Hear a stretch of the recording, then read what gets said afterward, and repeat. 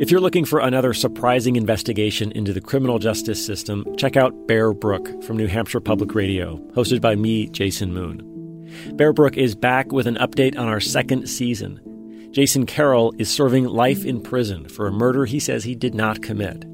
Now, the biggest development in the case in 35 years could lead us one step closer to the truth. Listen to the complete second season of Bear Brook, now available wherever you get your podcasts. This is a CBC podcast. All I do know is that nobody was ever charged. Alberta didn't just go missing. She didn't just go missing, and she didn't just walk away. She knew the person, she trusted the person. Do you still feel like people are afraid? Probably, it's been really hard because some of our immediate family members were a person of interest and suspects in being involved with Alberta that night. Were you afraid to go to the police? Yeah, I just had to be quiet. And I was like, oh my God, what have I done here? We really just want to get your side of the story. We're doing the story about Alberta, and we really want to hear from you about her last night. Can you tell us anything about it? Was she at your house? I'm Connie Walker, and this is Missing and Murdered: Who Killed Alberta Williams, a podcast and CBC News investigation.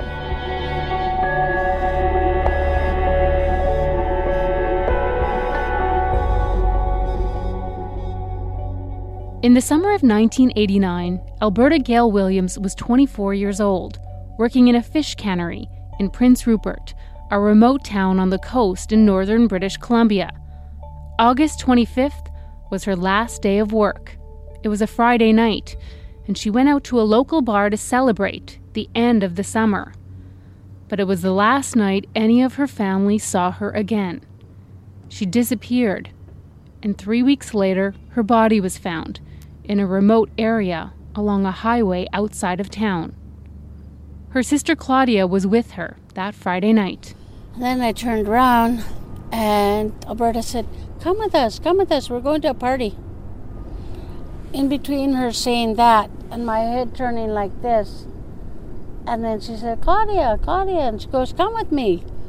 And then, I just looked and I said a couple of words to my boyfriend. I turned around. In that sort of time, she was gone.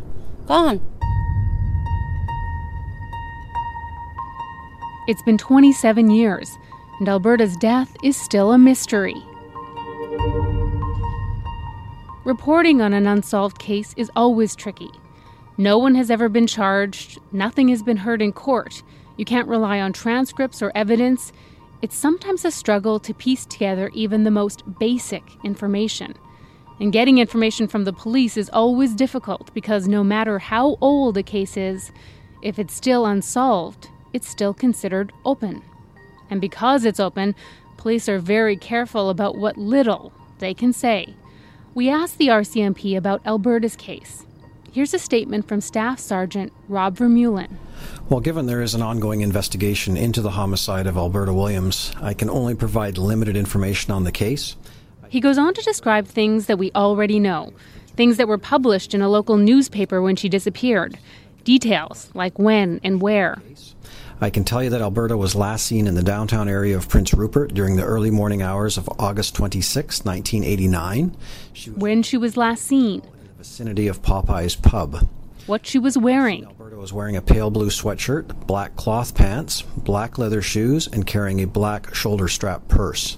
And then information about where her body was found. Her body was located approximately 37 kilometers east of Prince Rupert along Highway 16 on September the 16th, 1989. And this key phrase. Foul play is suspected. Foul play is suspected. In another story, it might have ended there. But Alberta's case is different because one of the lead investigators in her homicide is now retired. Gary Kerr hasn't stopped thinking about Alberta Williams and the person he believes got away with murder. There's lots I haven't told you, and I never would tell you. Because if the investigation, maybe it's ongoing right now, I would never want to do anything to compromise any investigation. But it's, in my heart, I know who's responsible. Gary can't tell us everything, but he's willing to share a lot. He's given us unprecedented access to Alberta's case in interviews, but also in his police notebooks from the time. And literally, I had to go downstairs and dust off a box of books and then thumb through them to find them. And again, it's emotional standing here talking to you, because it's like I lived it, I breathed it. This has stuck with you? Oh, absolutely, it stuck with me. And I'd never actually seen a police notebook before. It's basically just a little black book about the size of a passport and about as thin, only about 30 pages, easy to flip through. Basically, I just go on to describe the way the remains were, describe the area. It was heavily treed. These are very detailed notes. On the front of every book is a white label with his name, Constable Gary Kerr. And these are just observations that I would have made at the time. The distance from the end of the paved portion to the body would be about 70, or at least 75 yards. Location, Prince Rupert, and a date range, September 6th to 17th, 1989. Heavy equipment down there that would have belonged to the railway. I just made note of that. And inside every cover is a copy of the Charter of Rights and the section police must read to every person they arrest. This is the Charter of Rights, an official warning that appears in my notebooks from 1989. It is my duty to inform you that you have the right to retain and instruct counsel without delay. Do you understand? Also, you are not obliged to say anything, but anything you do say may be given in evidence. After 30 years in the RCMP, Gary's recited those words countless times. But there's one person he wishes he could have been able to say them to. The person that I'm speaking of is somebody that, for all the right reasons you would think, would want to sit down with the police and do absolutely everything they could to find Alberta, and that didn't happen. Like that didn't happen big time, sort of thing. Gary told us in an email the name of the person he believes killed Alberta. But before we reveal that person's identity, we're tracking down people who were there with Alberta that Friday night. Through our interviews and Gary's notebooks, we want to try to piece together as much information as we can about Alberta's murder and her last night. It was kind of spur of the moment decision. She asked me, she said, Claudia, we're all going to Bogies tonight. Do you want to come? I said, well, I don't know, maybe. Then I thought about it. I'm like, well, got nothing else planned. May as well go. So I did. Claudia says she didn't sit at the table with Alberta at the bar that night, but that she watched her all night long. That table was full, and there was no place to sit. So I guess I really can't tell you why I was keeping an eye on her. Maybe my gut instinct told me to keep an eye. Claudia remembers Alberta sat with a large group of friends and family members that night. I called Claudia back after that interview just to double-check the names of the people she remembers seeing with Alberta. Kevin and Carol, Gordon, Phoebe showed up, Alberta was there. So there was Carol Russell, that's Alberta's cousin. Carol was there with her boyfriend, Kevin Kitchen. Alberta's close friend, Phoebe McLean, was with her husband, Gordon McLean. And there was Jack Little and his brother, Alphonse Little. Recap, the seating arrangements, all of that, trying to remember. We tried contacting some of them, but to be honest, we didn't have much luck at first. It's been 27 years. People scatter, and some people just don't want to talk about it, much less to a reporter. It's the truth. We only want to hear the truth, and it's so important for people to tell the truth about what happened to Alberta. But my producer and I were able to reach some of the other people who were at the bar that night. I noticed Jack. He called me over. I said, hey, would you like a beer? And he said yes. And then when they're at the table, I seen someone named Carol, and she was with, I believe it was a white guy. Was Alberta at the table as well? I think she was there. We were in the table beside her, but up on a platform a bit. Okay. And I noticed that she was pretty intoxicated, and I kept trying to talk to her, and And then I spoke to Carol, trying to get her to get Alberta home. Who was at that table from what you can remember? At that time, I was only fixated on Alberta. I didn't even think to see who else was there. Okay.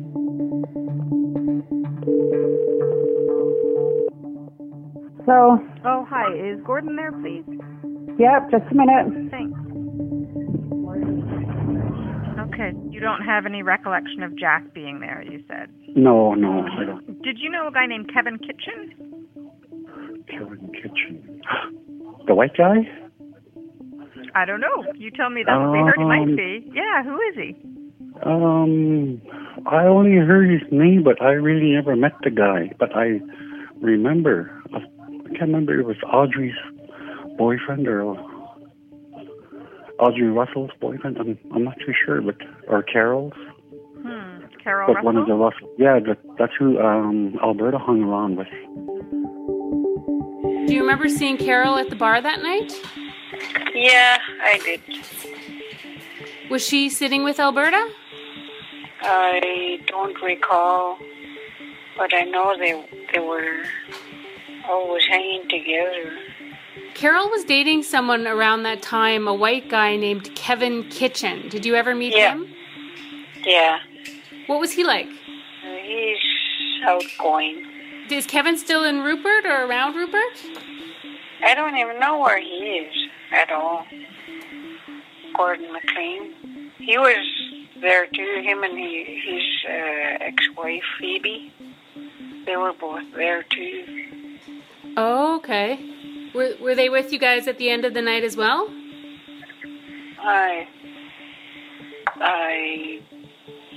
Everybody scattered. Hello? Hi. Hi, Geraldine. How are you? Geraldine Morrison was Alberta's best friend. She was at the bar that night. She left early but remembers they had a strange interaction with a man in the bar before she left. But there was one guy that come in and was hollering away at us. I don't know if he was hollering away directly at her or what, but he was kind of upset with what was happening at the bar. I don't know who he was. Could have been just a stranger. What did he look like? He was short, light brown hair, fair, clean face, medium built. Was he white or native? He was Caucasian. He looked white. And when did you notice him that night? About 11 o'clock. And he came into the bar, or he came up to you in Alberta? He came right up to the table we were all sitting on. What did he say? He was just saying that we were being loud, and it's kind of stupid how you get together. And we told him, just leave. It's none of your business. We don't know you. Go away. But the bartender, he come up and asked that person to leave us alone because we weren't being too rude or anything in the bar, and we were just being happy and everything, and they understood. But this guy, he come up and was getting pissed off. It's a lot to expect people to remember anything about a random night in a bar 27 years ago. Memory is a tricky thing. Are people remembering what they actually saw, or what they, or possibly others, have recalled over the years? I have no real reason to doubt any of their accounts, however specific or vague, but I'm mindful of the contradictions that inevitably surface when asking about events that happened decades ago. But Claudia seems to have a vivid picture of that last night she saw her sister and what happened in the moments before she disappeared. I turned around. In that sort of time, she was gone. Gone. So were all the people there. Where did they go? How come they moved so fast? Why did they move so fast? I was part of the group.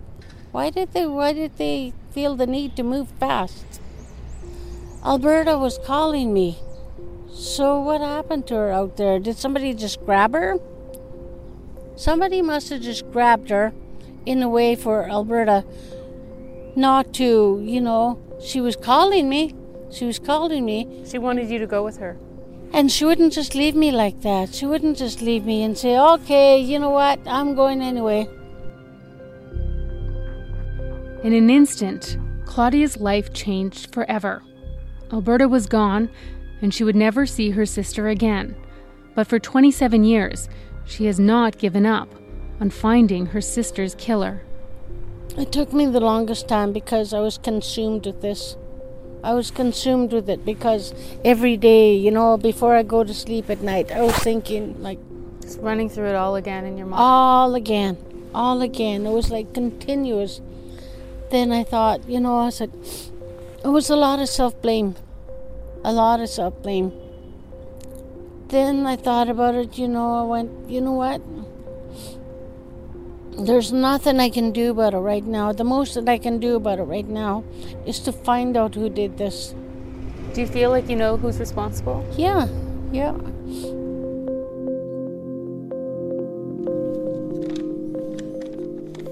The first entry in Gary's notebook about Alberta Williams is on August 29th, 1989, 4 days after she disappeared.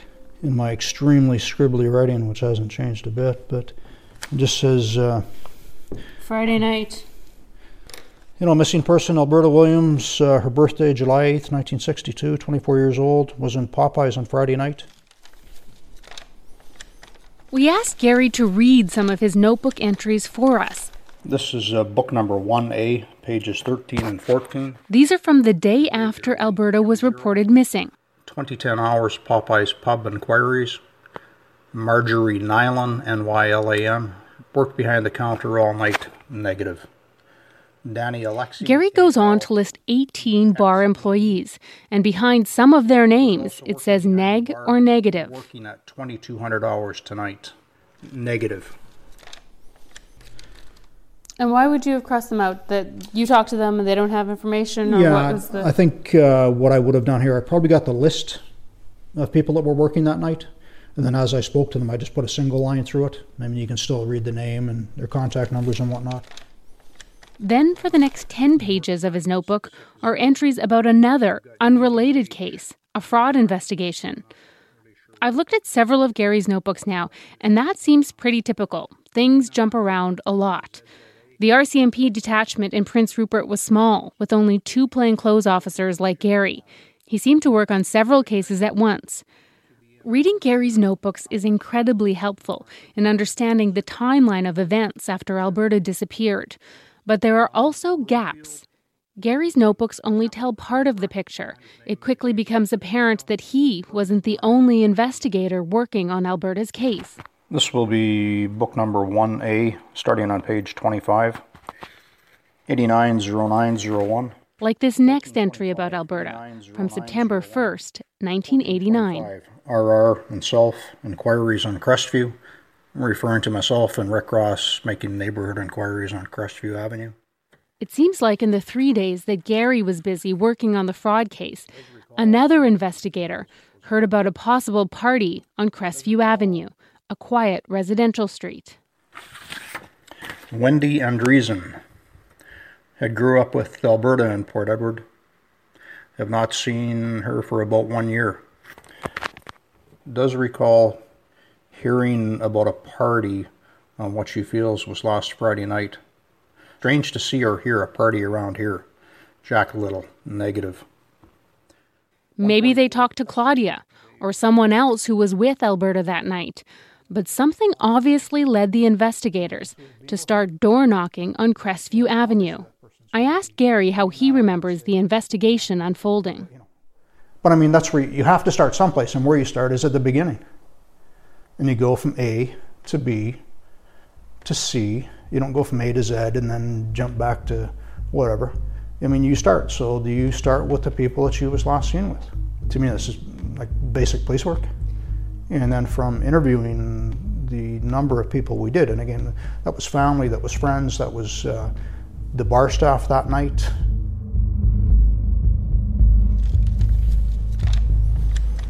.144 Crestview, Dave McKenzie. Home last Friday night, got home around 21:30 to 2200 hours. Noted people getting together last Friday. Does not know the missing female. Says Jack has lived next door for 1 to 2 years. Very quiet around 2200. Nothing else heard all night long. No problems with Jack at all. Does not recall seeing a pickup truck. Possibly a black Toyota 4x4. Does not know if it was in his yard or not.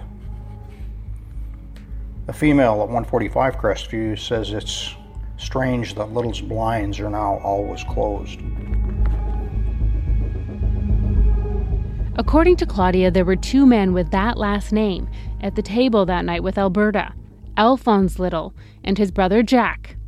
Jack Little lived at 140 Crestview Avenue. Claudia says it was his party that Alberta said she was going to that night, after the bar, something she says he later denied. But Claudia admits she's not sure if that's actually where Alberta went, or if there even was a party at Jack's house that night. It's one of the many lingering questions that she still wants answers to. The people that were at the table, they're not saying anything. Why are they not saying anything? And, and the person who hosted the party, how come you're saying you didn't have a party? Yet my sister told me you did. She was inviting me there. Gary also wanted to talk to Jack. 890907. And according to his notebook, on September 7th, 1989, almost 2 weeks after Alberta disappeared, he knocked on his door. 1618, 140 Crestview. Jack Little residence. No one home, no vehicles.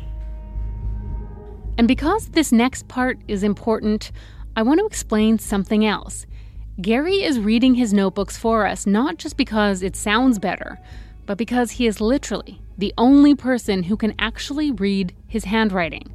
And so the pauses you hear occasionally as he is reading are not for tension or drama, but because sometimes even Gary has trouble deciphering his own chicken scratch. 1639, Friendship Center. Jack Little, questionnaire, tip number 50. When attended, Little was busy. Waited in the hallway for him. Red shorts and white t-shirt. Glasses, silver bracelet on right hand. Little himself to a large room at the end of the hallway.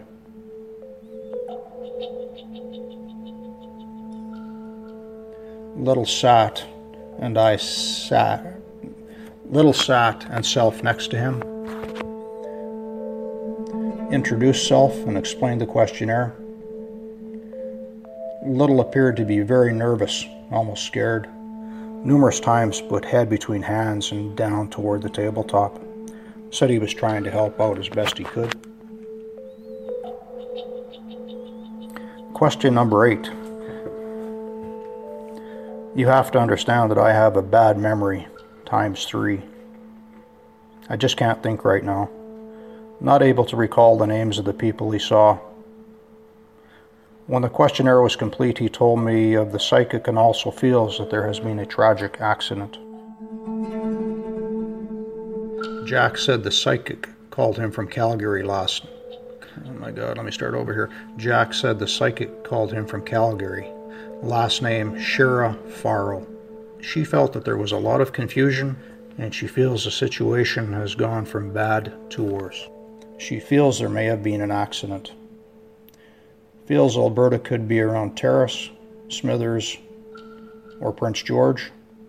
Said that after the long weekend, that everything would be okay, and that Alberta was heading to Vancouver. This information about the situation being okay was received by Jack's wife from her family. 1729 Depart.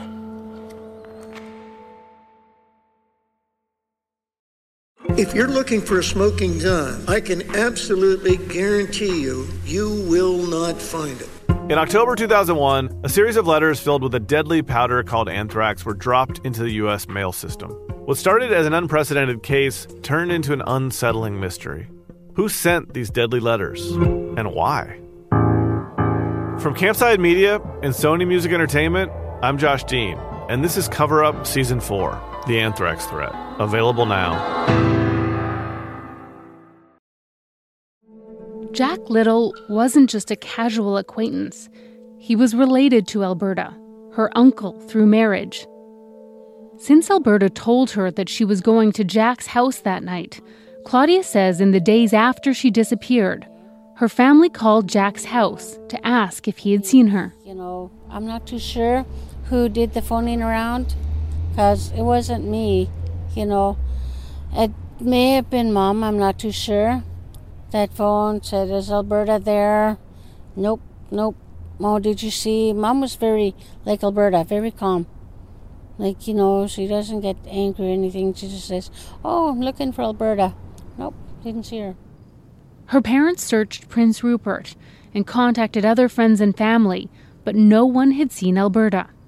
It was unusual for her to disappear like that, and as days turned to weeks, her family and Gary began to worry that something was terribly wrong. And the more we dug into it, it was, something wasn't adding up here, very, very quickly. And again, it was just, from never having met Alberta in person, it was apparent very, very quickly that this was completely out of character for her. She was responsible, she was looking forward to going back to school, she had had a great summer up there, and she had gone out on her last night in town just to, unwind, have a few drinks, have a few laughs, I guess. And when she left the nightclub that night, it was the last time she was ever seen alive.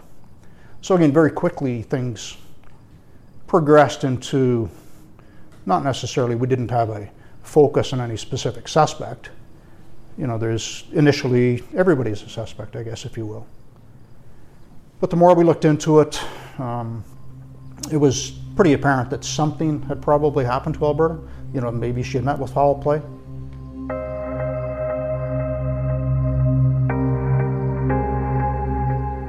In mid-September, 3 weeks after Alberta disappeared, their worst fears were confirmed. I think it was a Saturday. I got a phone call at home that there had been possibly some human remains found outside of Prince Rupert. Did you think about Alberta when you got that call? Initially, if I remember right, the call was, it could be human remains, I don't know what it is.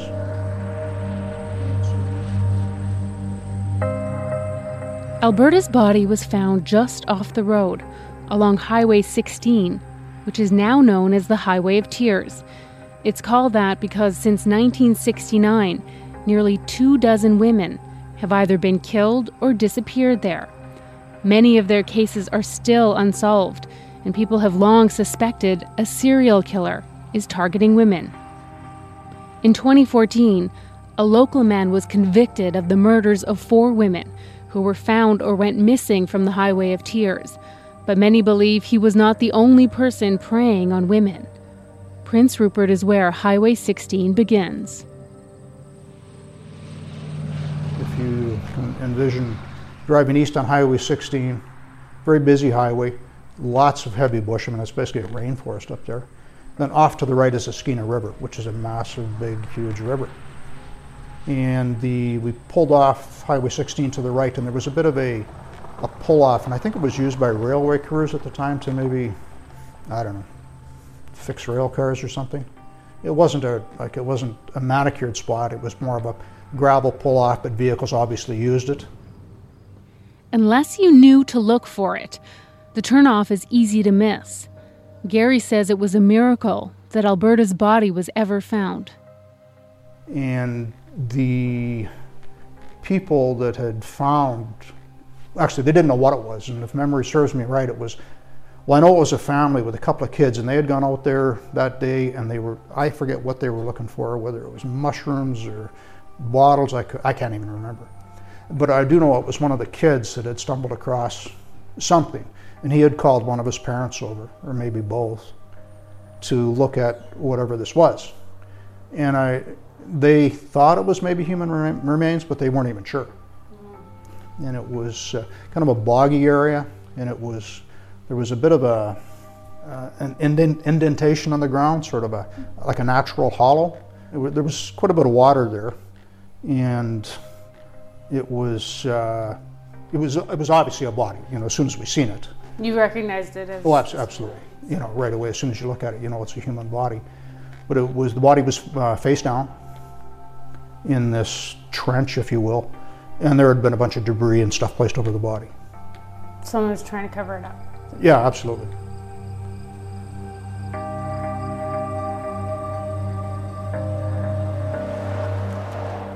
Gary's notebook has several pages filled with details about where Alberta's body was found, including a map of the exact location, the position of her body, what she was wearing, and her physical injuries. The details are incredibly graphic. We won't share them all. Gary says they spent days there searching for evidence to help find Alberta's killer or killers. What do you do when you're there for 2 or 3 days? One of the first things you do is to just cordon the entire area off. And we had a huge area, just like you'd see in the movies, the police tape. Somebody's always there recording who's coming and going. Basically, the first thing you do is you don't touch anything. And then you bring in the forensic people. So the scene was meticulously examined, and there was a fair amount of forensic evidence seized at the time. It was obvious to me and my partner that there had been, I would say, a very violent struggle at that location. And the reason we come to that conclusion, again, is because of what was found at that location. Like 2 and 2 was adding up to 4 pretty quick in terms of, was she sexually assaulted? I mean, I can't say conclusively, but if it was just my opinion, absolutely, without question, horrendously.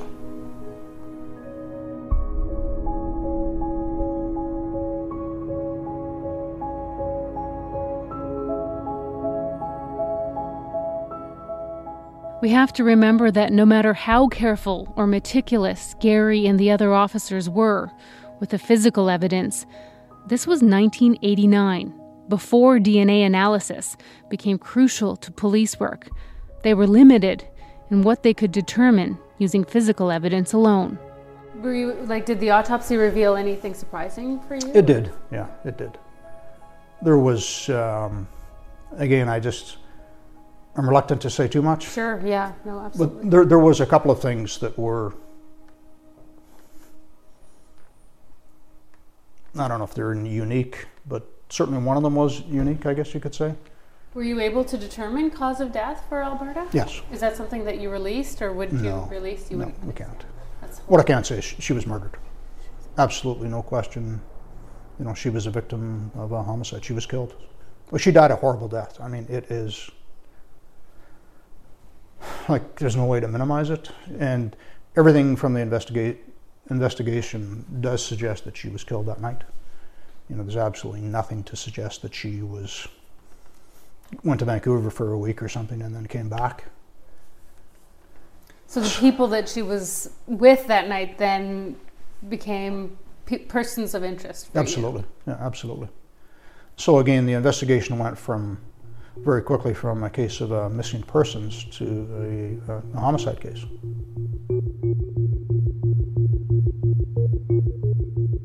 Their homicide investigation began the same place as their missing persons case, back to the beginning, trying to find out what happened after Alberta left the bar that night and how she ended up in that remote spot by the river. So you go back to square one, if you will.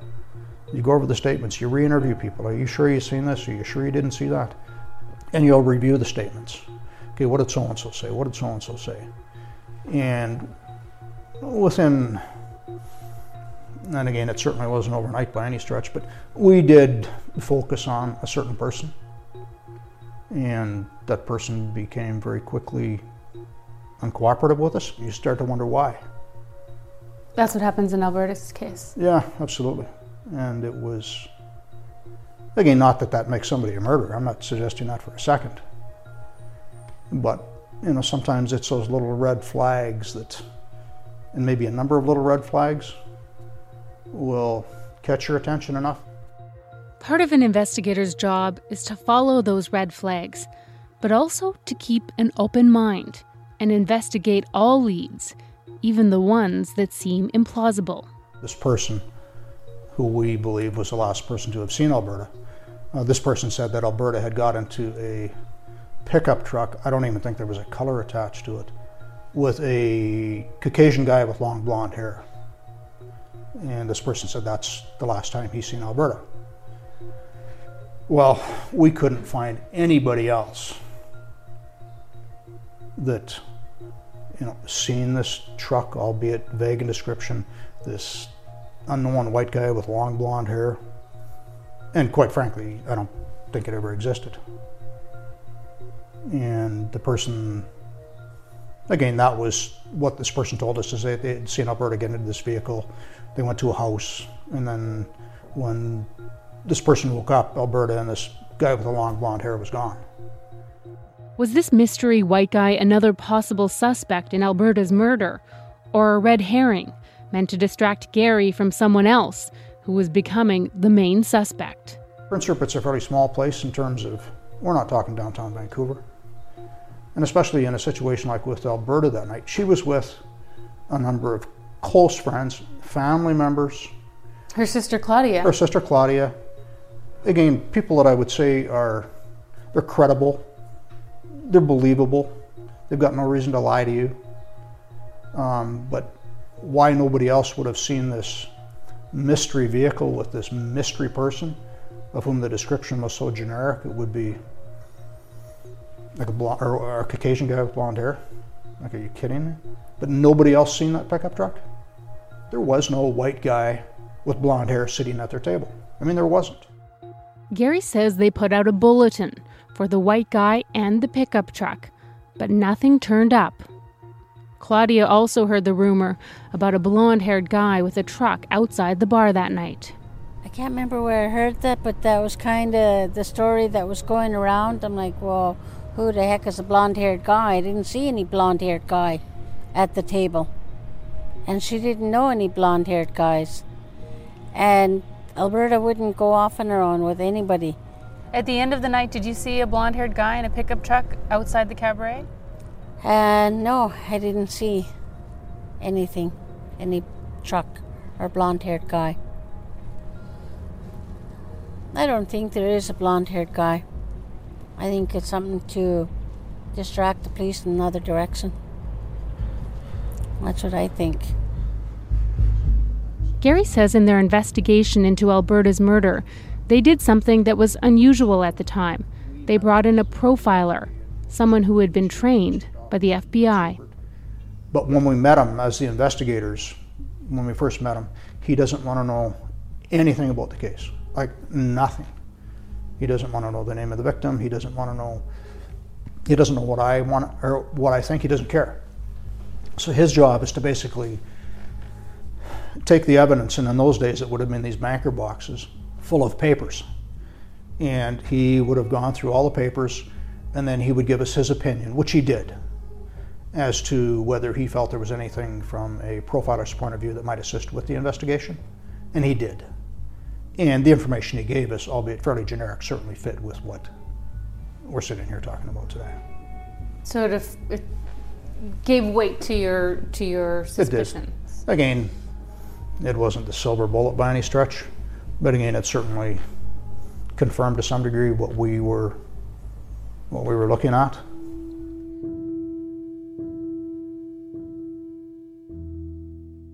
Gary had his suspicions about what happened that night, but he needed more evidence before anyone could be charged.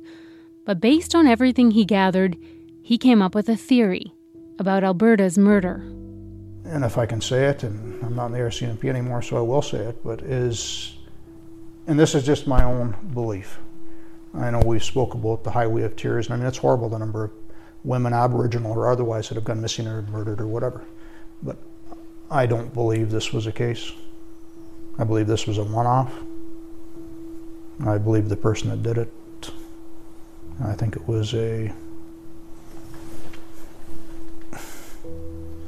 don't think it was ever intended to happen. I think it was just something that got out of hand. Alberta was a young, very attractive girl. I think it was just something that kind of went from maybe having some fun or a few laughs to like, my God, what have I done? And now I have to do something because you can't ever tell anybody what I did. And that's what I believe. It It's just chilling to think that. Yeah, it is.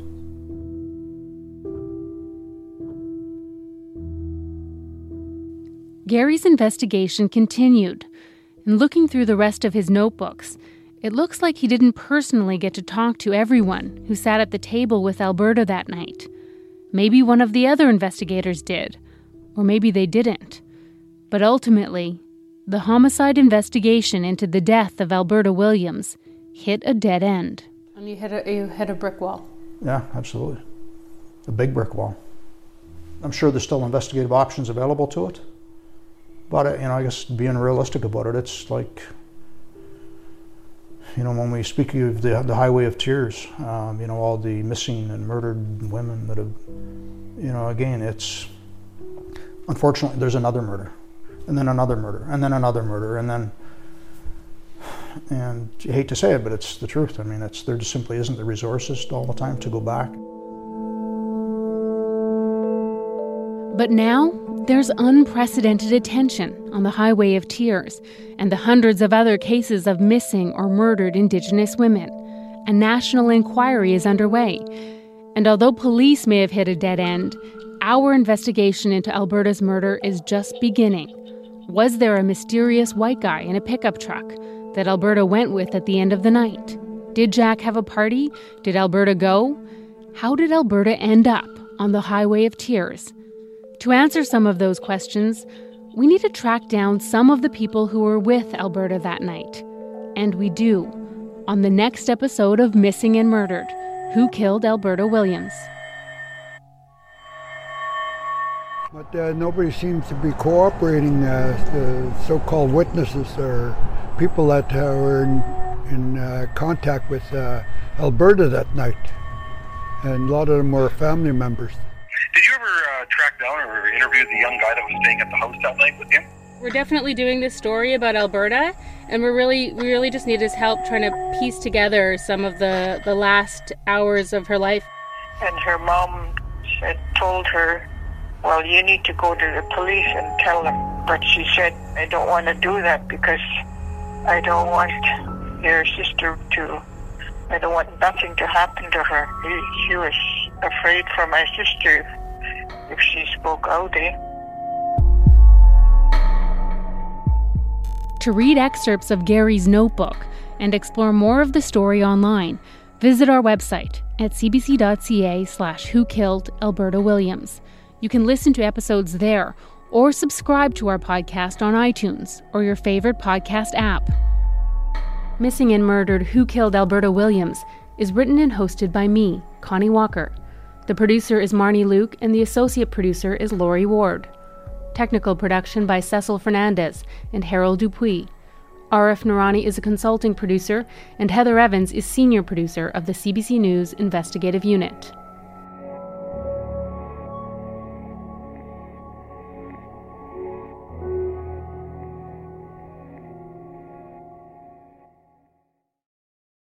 For more CBC original podcasts, go to cbc.ca/original podcasts.